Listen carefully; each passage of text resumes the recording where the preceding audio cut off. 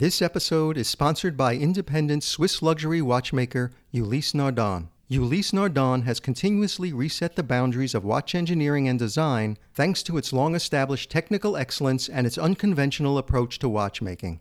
To find out more, visit ulysse-nardin.com. That's ULYSSE-NARDIN.com. Ulysse Nardin.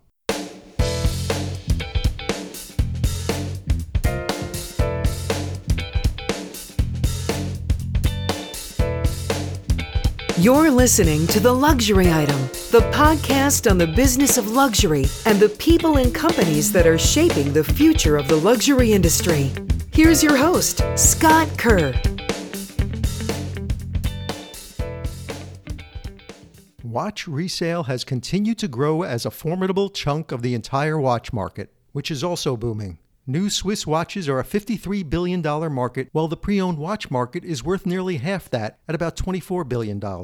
However, the plunging price tags in second-hand luxury watches marks a sharp reversal of the pandemic heyday, when the likes of Rolex and Audemars Piguet saw demand outstripping supply. Appetite for the pre-owned versions of the watches sent their prices soaring in early 2022, led by sales to millennials and Gen Z customers who were comfortable buying pre-owned items online. At the time, people confined to their homes and flush with savings turned to luxury spending, helping high-end watch, bag, and apparel makers in the process. Online marketplaces for luxury watches made access to the watch market easier, while the hype around pre-owned watches helped prop up demand, sometimes even more than their first-hand counterparts. My guest on The Luxury Item is Eugene Tutunikov, founder and CEO of SwissWatchExpo, one of the leading retailers of pre-owned luxury watches in the U.S. and worldwide. Eugene joined the Atlanta-based family-owned business in 2016 after spending 10 years as a trader on Wall Street.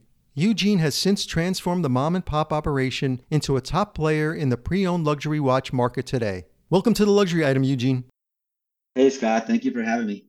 Thank you for joining me. I'm so excited to have you on. So I want to kick things off by going back a little bit before you join your family business. You know, it's a great story. You're part of a family of refugees from Ukraine that left for the United States in the late 1980s to pursue the American dream.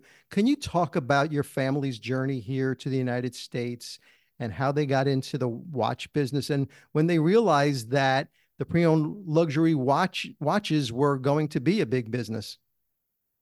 Sure. So the story goes back to '89. As you mentioned, we were born in Ukraine. It was Soviet era Ukraine. And in the fall of '89, we left as refugees. And what's very interesting about the story is basically the Soviet Union were not letting Jewish refugees out for many years. They finally opened the doors. They said you could leave, but you can't take anything with you. So we left with a few $100s in our name. I was 6 years old. My parents were 26 when we arrived, and we settled in the Philadelphia area. And it was a very powerful experience for me as a child.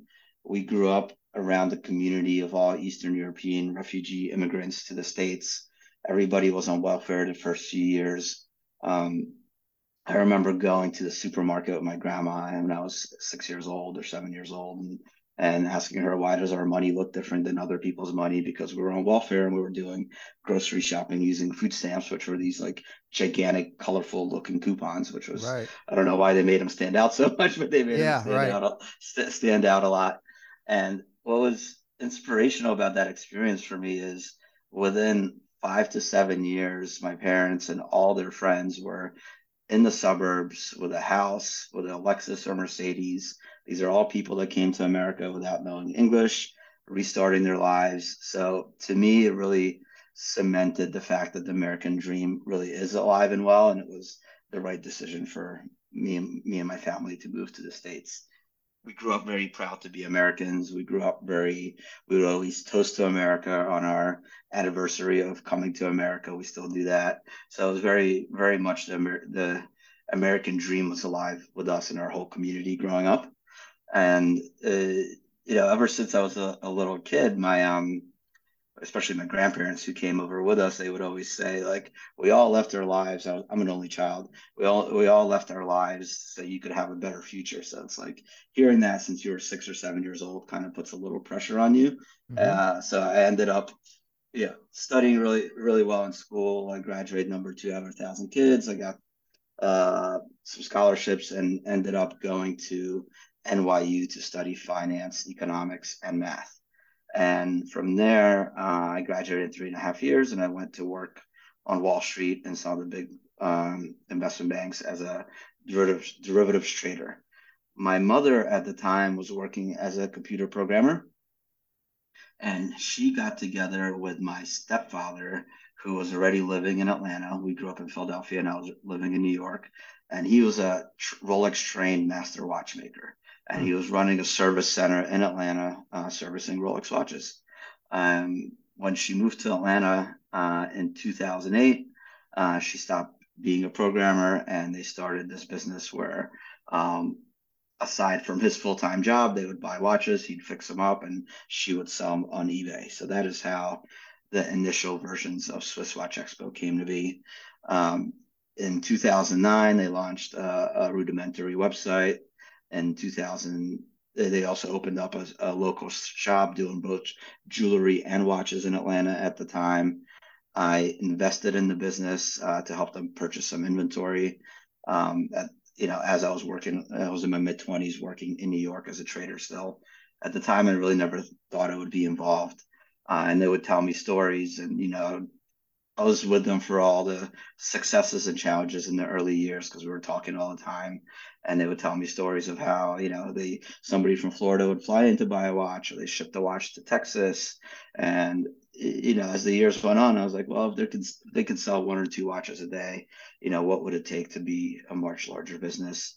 Um, I felt that the consumer behavior was really shifting online for luxury goods, for pre-owned luxury goods.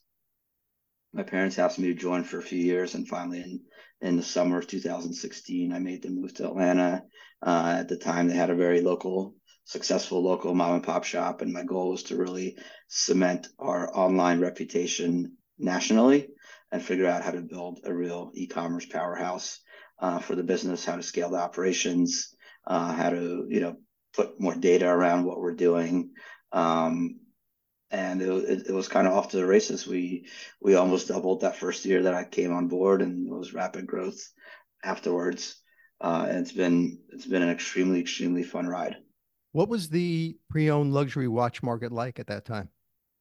When I moved in 2016, it was still very much a pure collector's market, and it was consumers that were not super knowledgeable or super already have a number of pieces at home. They would never even consider buying pre-owned, and even those that did, most of them would not consider buying pre-owned. Right. It was considered. There was a lot, very little transparency still in the market. There was very little trust from consumers in purchasing in the market. So you really had to know what you're doing. And most of the shopping was being done on marketplaces such as eBay, and this was around the time that Chrono 24 was starting to take off as well. Did you see an opportunity then too, as far as transparency? Yes. So, we kind of made our business model all about being very transparent. So we own all of our inventory. We photograph it in-house. We're very transparent in communication. There's no negotiation on when we're selling the watch or buying the watch. The price is the price. We know it's going to be fair. We always want to provide a lot of value, but we don't want consumers thinking that, hey, if they negotiate a little harder, maybe they would have saved an extra few $100s. So we want to be always very upfront, transparent, and create a lot of trust with the consumer. That's part of the value equation that we're providing the customers. Obviously, a lot of other companies grew and jumped on board the bandwagon here. A number of large competitors are now playing in the online pre-owned luxury watch marketplace scene since you launched. Bob's Watches, Chrono 24, Watchbox, etc. How does Swiss Watch Expo uniquely position itself among these platforms? We're not a marketplace. We have one of the biggest collections of inventory in the country, all under one roof. We have about 3,000 watches. We do all the authentication, refurbishment, in-house. When you talk to our salespeople, you're most likely going to be on a video call, whether you're in California, Canada, or London with our sales team. As you're discussing the watches, they're going to be holding the watches in their hand. So we have all the inventory. We're fully integrated.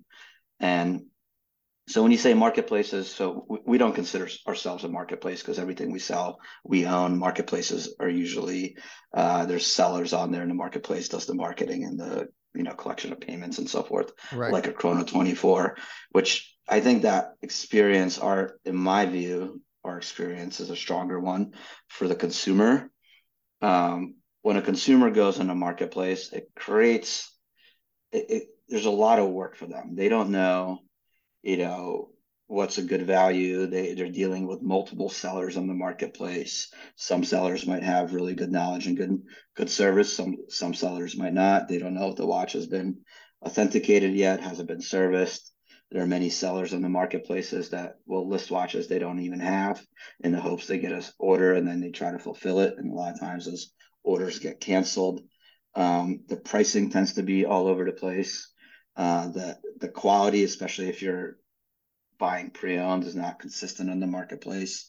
So our goal is to eliminate the most of that for a consumer. So since we do all the service and refurbishment in-house, and we really pride ourselves in getting all of our watches as close to new condition as possible before we sell it. And if you read our reviews online, which we've got thousands everywhere, you'll see a lot of reviews saying like, hey, they shipped me a used watch. They said it was 10 years old, but I think they gave me a new one by accident, because the customer gets it and they can't even tell it's a pre-owned watch. They think it's a new watch, even though it's a 10 or 15-year-old watch. And in a marketplace, you can't really get that consistent product quality. The pricing is not always fair because it's all over the place depending on the seller. You don't get the same customer service experience that you would with us, because our sales team is expertly trained and they're much more equipped to talk about the watch when they're holding it in their hands and they're discussing it with you, versus somebody that's in a cubicle that never actually held the watch in their hands, period, they're trying to talk to you about it. So we have a very consistent experience that a marketplace that we believe a pure marketplace cannot provide. As far as Watchbox and Bob's Watches, they're certainly competitors of ours. I think they have great businesses. I consider those two names and us as the top three in the country right now for online pre-owned watch sales, and we're all kind of growing as the market keeps growing and taking market share, I think, from the smaller players. Bob's Watches is typically mostly Rolex, from what I understand. When I look in their website, they typically carry 700 to 1,000 watches. We typically have 3,000 in inventory, so we have a very wide selection. And Watchbox is a phenomenal platform. I know they've grown a good team and raised a lot of money to build that business. Their main strength is they're really, really strong in that ultra premium market, 100,000 and up, which is not really a space that we play in much. That's not really something that we're tackling.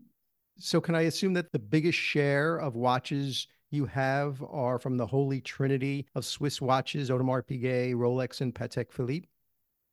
That's correct. About 55% of our sales are coming from those brands. And where are the rest from? Cartier, Omega, Breitling, and a number of smaller brands as well. You said in an interview back in May 2023 that 2022 SwissWatchExpo sales reached $80 million, up 30% over the previous year. And you're expecting sales of 100 million within 2 years. So with the slowdown that has hit the high-end goods market and spread into the world of luxury timepieces, do you think you'll still be able to hit that number? I think we'll certainly hit that number. I think it's still possible next year. This year has definitely been a much more challenging year for the market. We're about flat to last year, and we're up on unit volume, slightly down on dollar volume. It's interesting that everybody kind of said if there's a slowdown, the ultra wealthy will never stop spending because they're still wealthy. in our case, we've actually seen a bigger slowdown in watches over 40,000 than we have seen in watches, say, under 15,000. Because a lot of the consumers that were buying watches over 40 or 50,000 from us, they have a very big collection of watches at home, 10, 15, sometimes 30 pieces. And they were not necessarily looking to add another piece to their collection. A lot of them actually became net sellers in the last year to us.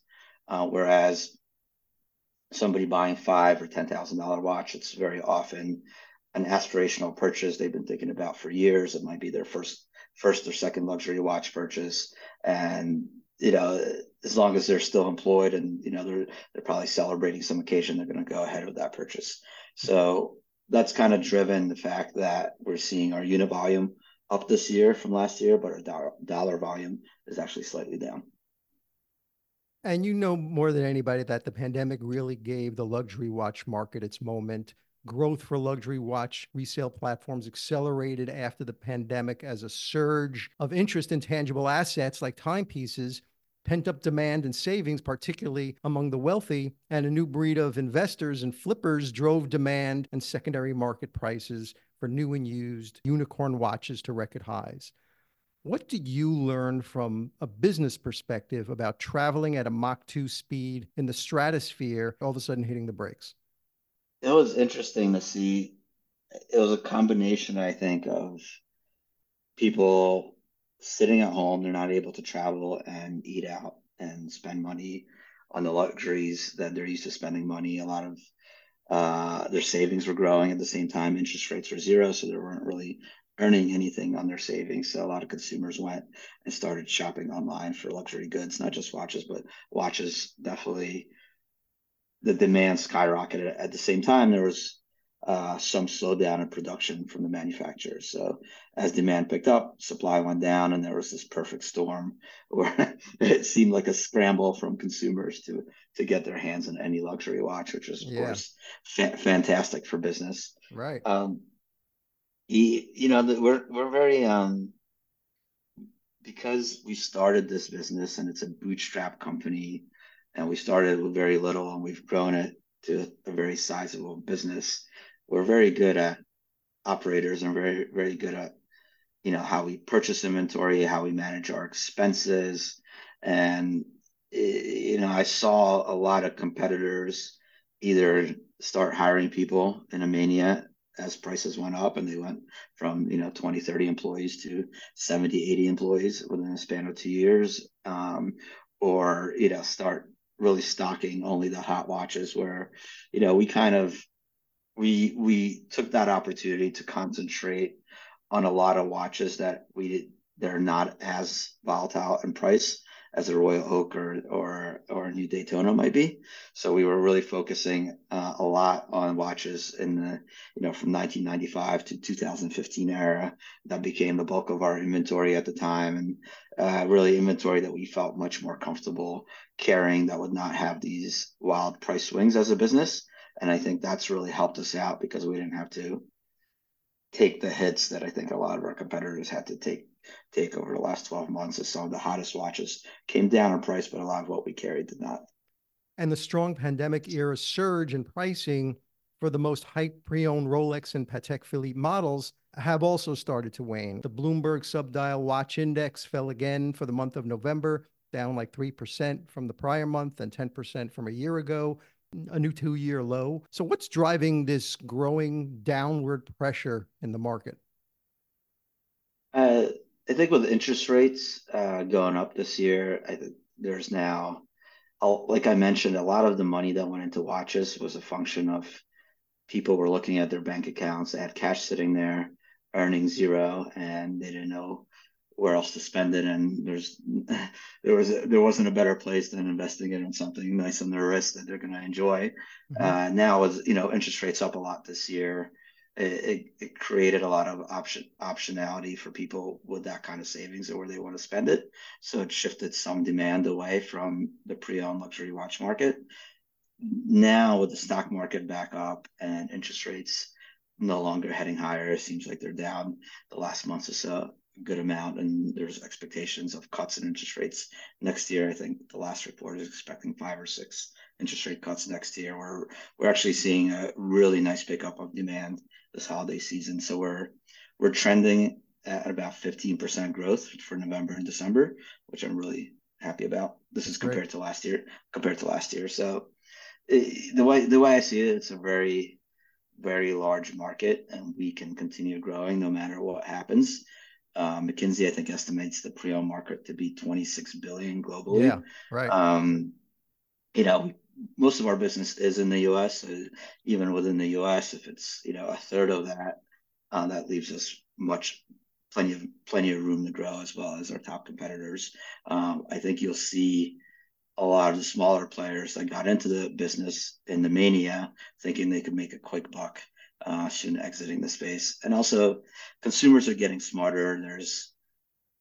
They're estimating about 40 million fake watches being produced a year and being sold. And we have this unique capability to authenticate, service, and open up every watch. We have an 11-person watchmaking department right now that does that work. Our top competitors are able to do similar work. The smaller guys cannot. And consumers are getting smarter. They're only going to go to the top players and not really go to the local jeweler that might have 1 or 2 watches and has no idea, what's inside them. We'll be right back after a quick break with more of my conversation with Eugene Tutunikov. A pioneer in innovative technologies and the use of high-tech materials such as silicium, Ulysse Nardin is one of the few integrated watch manufacturers with the expertise to produce its own high-precision components and movements. In 2001, the brand changed the face of watchmaking by launching the Freak. Freak led a counter-revolution to traditional watchmaking and reshaped the art of horology. Today, Ulysse Nardin remains devoted to its quest for watchmaking perfection through 4 collections: Freak, Blast, Diver, and Marine. We're back with more from Eugene Tutunikov. Last year, Rolex decided to certify its pre-owned timepieces for resale through its authorized dealer network. It's believed that watches that have the official stamp from Rolex currently command a 25% higher price on average across the portfolio. Online resellers like SwissWatchExpo and others are ineligible for the program. Has the Rolex certified pre-owned program negatively impacted the demand for Rolexes on your platform? It has not impacted us negatively. Like you mentioned, I look at the prices, and we're typically seeing prices between 15 and 20%, sometimes as high as 25%, as you mentioned, compared to where we're selling for the certified pre-owned from Rolex.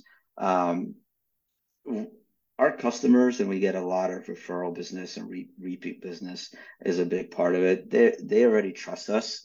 But again, I think that is actually really, really good for the pre-owned business. You'd be surprised how many people are still hesitant to buy a pre-owned watch. Or so, I had a friend recently, they were shopping for his wife, and his wife was just, I don't want to wear a pre-owned watch. I'm uncomfortable buying something pre-owned. I only want something new. Yeah, the stigma. And I think the stigma around it, exactly. And I think with Rolex putting their marketing and their stamp of approval on the pre-owned market as a whole is going to be lifting all boats. Mm-hmm.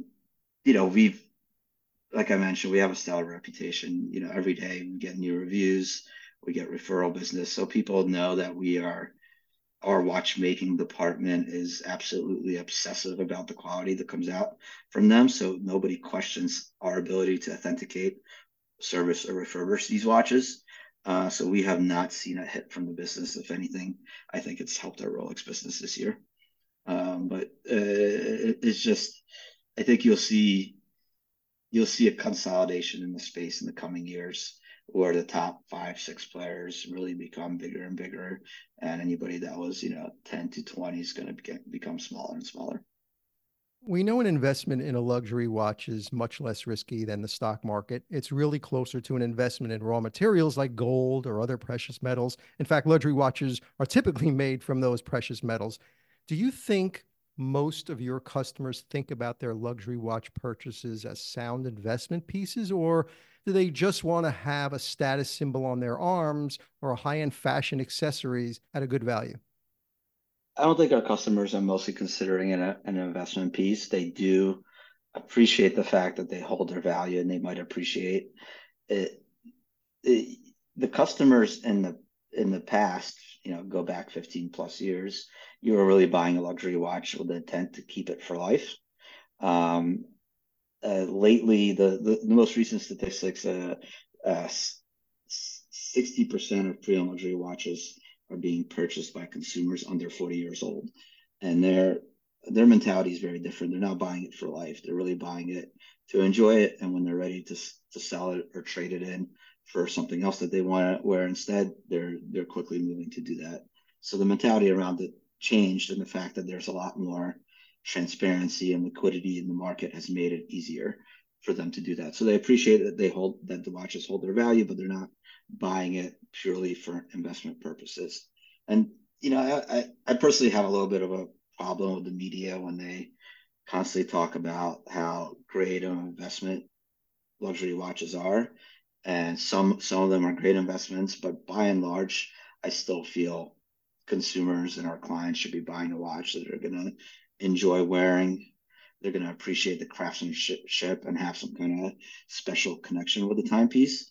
One thing that from an investment perspective that all these articles fail to mention, and I almost find it misleading, is there's a lot of there's still some transaction costs. So if you're buying a watch, you're paying sales tax. So you're paying between 5 and 9% sales tax, depending on the state that you live in. If you then go back to sell a watch to somebody like us, then there's some, we need to buy that watch, we need to service it, refurbish it, authenticate it.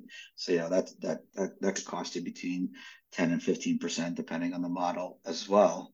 So the watch has to appreciate a good amount just for you to get the money back, which most of them do, and they usually keep up or outpace inflation.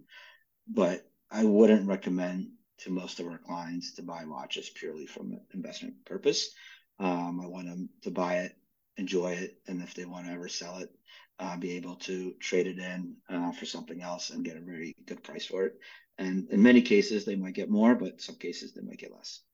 And now we're seeing these new consumer segments, including young people, women, and consumers outside of the US and Europe. Two largest watch markets for most of the 20th century are leading the massive upswing in luxury watch sales. Are a lot of your customers first-time luxury watch buyers?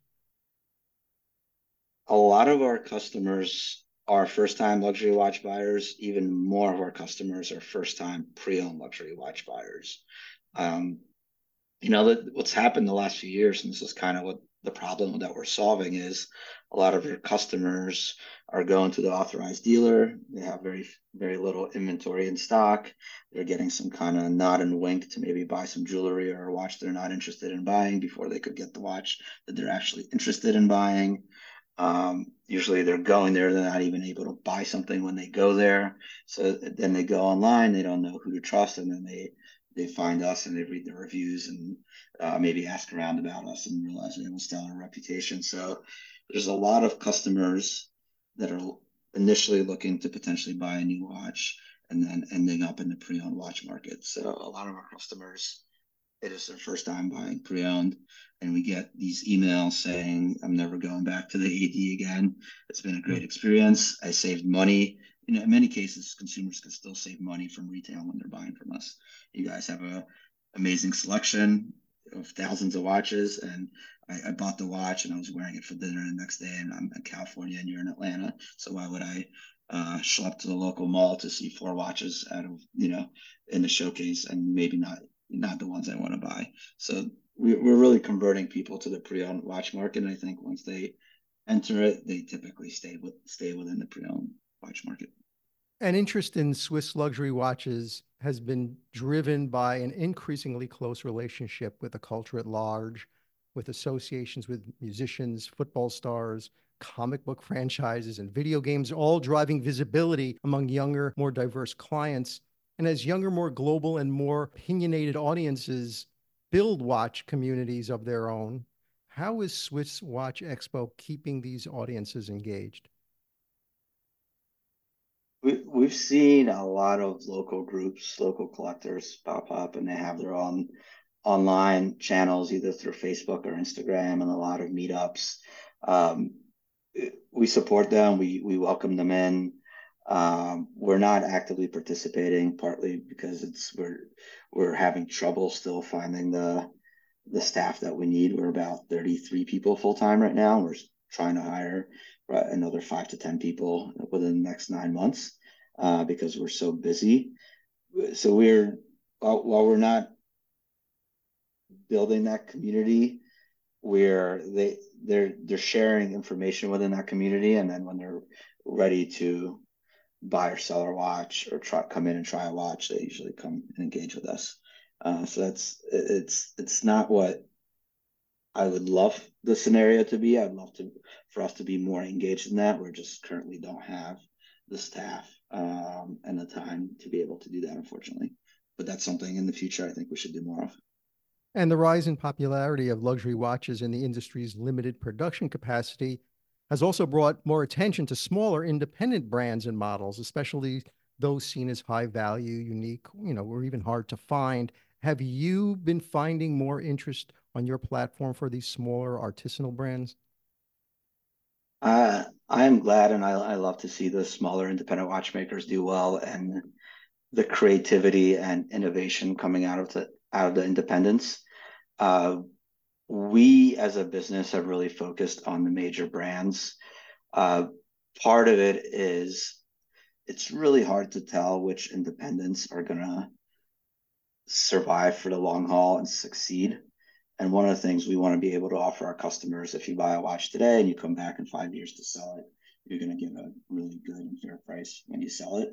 And unfortunately, with independents, ones that are hot right now and really popular would be not popular in 5 or 8 years, and we would have a tough time being able to take that watch back on trade or buy it back at a fair price compared to where the consumer bought it. So we're really trying to stick with the brands with the longest history, the tried and true brands, the ones that we know are going to be around for many, many years, just because it will make that circular transaction for our customers much easier. And one of the offshoots, if you will, that have been stemming from this luxury watch craze, I could say 2023 can certainly be labeled the year of the blockbuster watch collaboration. John Mayer's G-Shock curation, or Audemars Piguet's recent partnership with Travis Scott. The watch world has embraced linking and building in 2023 like never before. Bringing together two unique partners benefits both parties, as they both have an opportunity to reach each other's audiences. And of course, every collaboration product aspires to be a cultural movement that is unforgettable. Why have we been seeing more watch collaborations than ever before, even in the last few years? I think it's great marketing by the watch brands, and I think each collaboration kind of has its own context to it, so it's not the same rule for all of them. The AP Travis Scott collaboration you just mentioned, I think that was announced just 2 or 3 weeks ago, and I think it's really neat. It's a royal oak on a strap. It's got some really unique design elements to it, but I think it's a way for the brands to make their way into mainstream media and to reach a consumer that they're not reaching otherwise and appeal to a new audience. So to me, it's just brilliant marketing. It's bringing in new values to the product that come from the collaboration that might not be a part of the brand's history. And I think it's going to continue. I think the brands just need to be careful not to overdo it, because you don't want the brand to just be associated with collaborations and not from the long history and reputation that they have built. I don't feel they are overdoing it, so I welcome to see more of it going forward. But I think it's brilliant marketing on their part. One of the biggest concerns in the secondhand luxury watch space has always been the menace of counterfeits, which represents a $5 billion problem. What kind of measures does SwissWatchExpo implement to ascertain with certainty that a watch is authentic? So like I mentioned, we are fundamentally my stepfather is a master watchmaker, and him and my mother started the business. So we were always a watchmaking driven organization.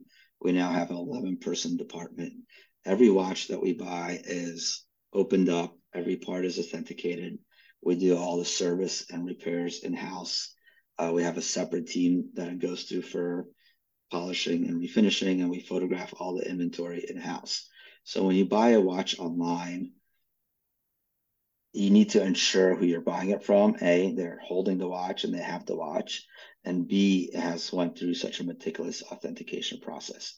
There are very few companies in the country that can do it at our scale. And we're doing it on hundreds of watches a week. We've bought and sold over 50,000 watches over the years to retail customers, and we've never had an issue with authenticity. So we're very, very, very careful. I think it's part of what's led to our success as a business. Consumers realize there's a lot of fakes floating around, so they're only going to the trusted places. So that's us, our top competitors, and obviously the brands themselves if they have a pre-owned program. So that's where I think all the buying and selling is going to be in the next 5-10 years. So we touched upon this earlier. Morgan Stanley estimates that the pre-owned luxury watch market will grow $35 billion by 2026 from $24 billion today. What will be the key drivers to get to that number? The key drivers, I think a lot of that growth is there's I believe over 100 billion or hundreds of billions of watches in people's coffers right now at home, pre-owned watches. And like I mentioned, there's a big change in consumer behavior where people are much more likely to buy a watch and then sell it or trade it in for another watch within a 2-year period than they were in the past where they were buying it for life. So you're just seeing the current pool of watches is not really necessarily growing as quickly, but how quickly it changes hands has been going up significantly over the past few years. Consumers are just becoming more and more comfortable buying pre-owned luxury goods, whether it's watches or handbags or jewelry. They're much more comfortable shopping online, which has been the growth driver of the pre-owned watch space. There's just been a lot more transparency and trusted players like us in the market. So consumers are much more comfortable entering the pre-owned market that have never shopped pre-owned before. So what does the next 10-year roadmap look like for SwissWatchExpo? In the near term, we are, we've grown so quickly the last 5-6 years, and this year was a lot about building and investing in infrastructure and team, and we're really building an operation that's going to be able to scale and handle volumes that are 2-3 times larger than what we're doing right now. Our demand for our product really feels insatiable. If we were able to process, authenticate, and get 25% more watches on our site next year, I'm confident our growth and sales will be a minimum of 25%, but we need to scale our whole process and team to be able to handle that. So a lot of that is just investing in technology, team, giving our team the right tools that they need to be more efficient. That's in the near term. And then there's a lot of exciting things that I'm thinking about. Long term, I know Apple just announced a high-end UVR headset that's going to hit the shelves in January. Well, our sales team currently does a lot of selling on FaceTime. In 2-3 years, I'd love to see them selling over a VR headset where the consumer can have a very immersive experience as if they're walking through our showroom and talking to our salesperson live. I don't think that technology is there yet, but will it be there in 5 years? I think so, and I'd like to be, an early adopter of it. There's a lot of other things that we're doing, including how we're using big data, how we're going to be using AI tools in the future to spot for fakes even before they hit. Even before the watch comes in, we'll be able to scan images, and AI tools will tell us which ones are likely to be fake or not. There's a lot of innovative technology that we're going to be utilizing in the future that will make the business more efficient, which only leads to better prices to consumers. The more efficient we can make the business, the better the consumer experience will be. So what do you think your biggest challenge is going to be in getting to that goal that you want? The biggest challenge, I think, is building out the systems that we need. Right now, it's still very, I would say, micromanaged and high-touched business throughout the organization, which, micromanaging kind of sounds like a dirty word, but it's actually has been really good for us because it's enabled us to have a very good consumer experience, a very controlled quality of the product. So the trick is, how do we go from that process, which is very controlled, and me and my family and the other leadership in the company, we're very much hands-on in every part of the business, versus when we go 3-4x, we need more systems and technology to kind of take over from manual aspects of that process. But how do we do that without losing any quality along the way of everything that we're doing? So I think that is the biggest challenge, and it's kind of a tightrope balancing act. So that's the part that kind of keeps me up at night. How do we go through that transformation effectively? So Eugene, my final question is the luxury item question, which I ask all my guests. So if you were stranded on a deserted island and you could only have one single luxury item with you, what would that luxury item be? It can't be any form of air or water transportation to get you off that island or anything that requires mobile service so you can call somebody to get you off that island. It's just you on this massive deserted island with nobody around. What would that one single luxury item you would like to have with you? I'd say it would be the latest Kindle, preloaded with 1,000 bestsellers from all different categories, and I guess a solar charger. But big believer that continuous learning is what creates a happy life. I'm always trying to learn new things. And if you're in a deserted island without any human interaction, I think that would be that much more important to mental happiness. So I think that would be my one item. Eugene Tutunikov, CEO and founder of SwissWatchExpo, thank you so much for joining me on the luxury item. Thank you, Scott. Really appreciate you having me, and happy to chat anytime.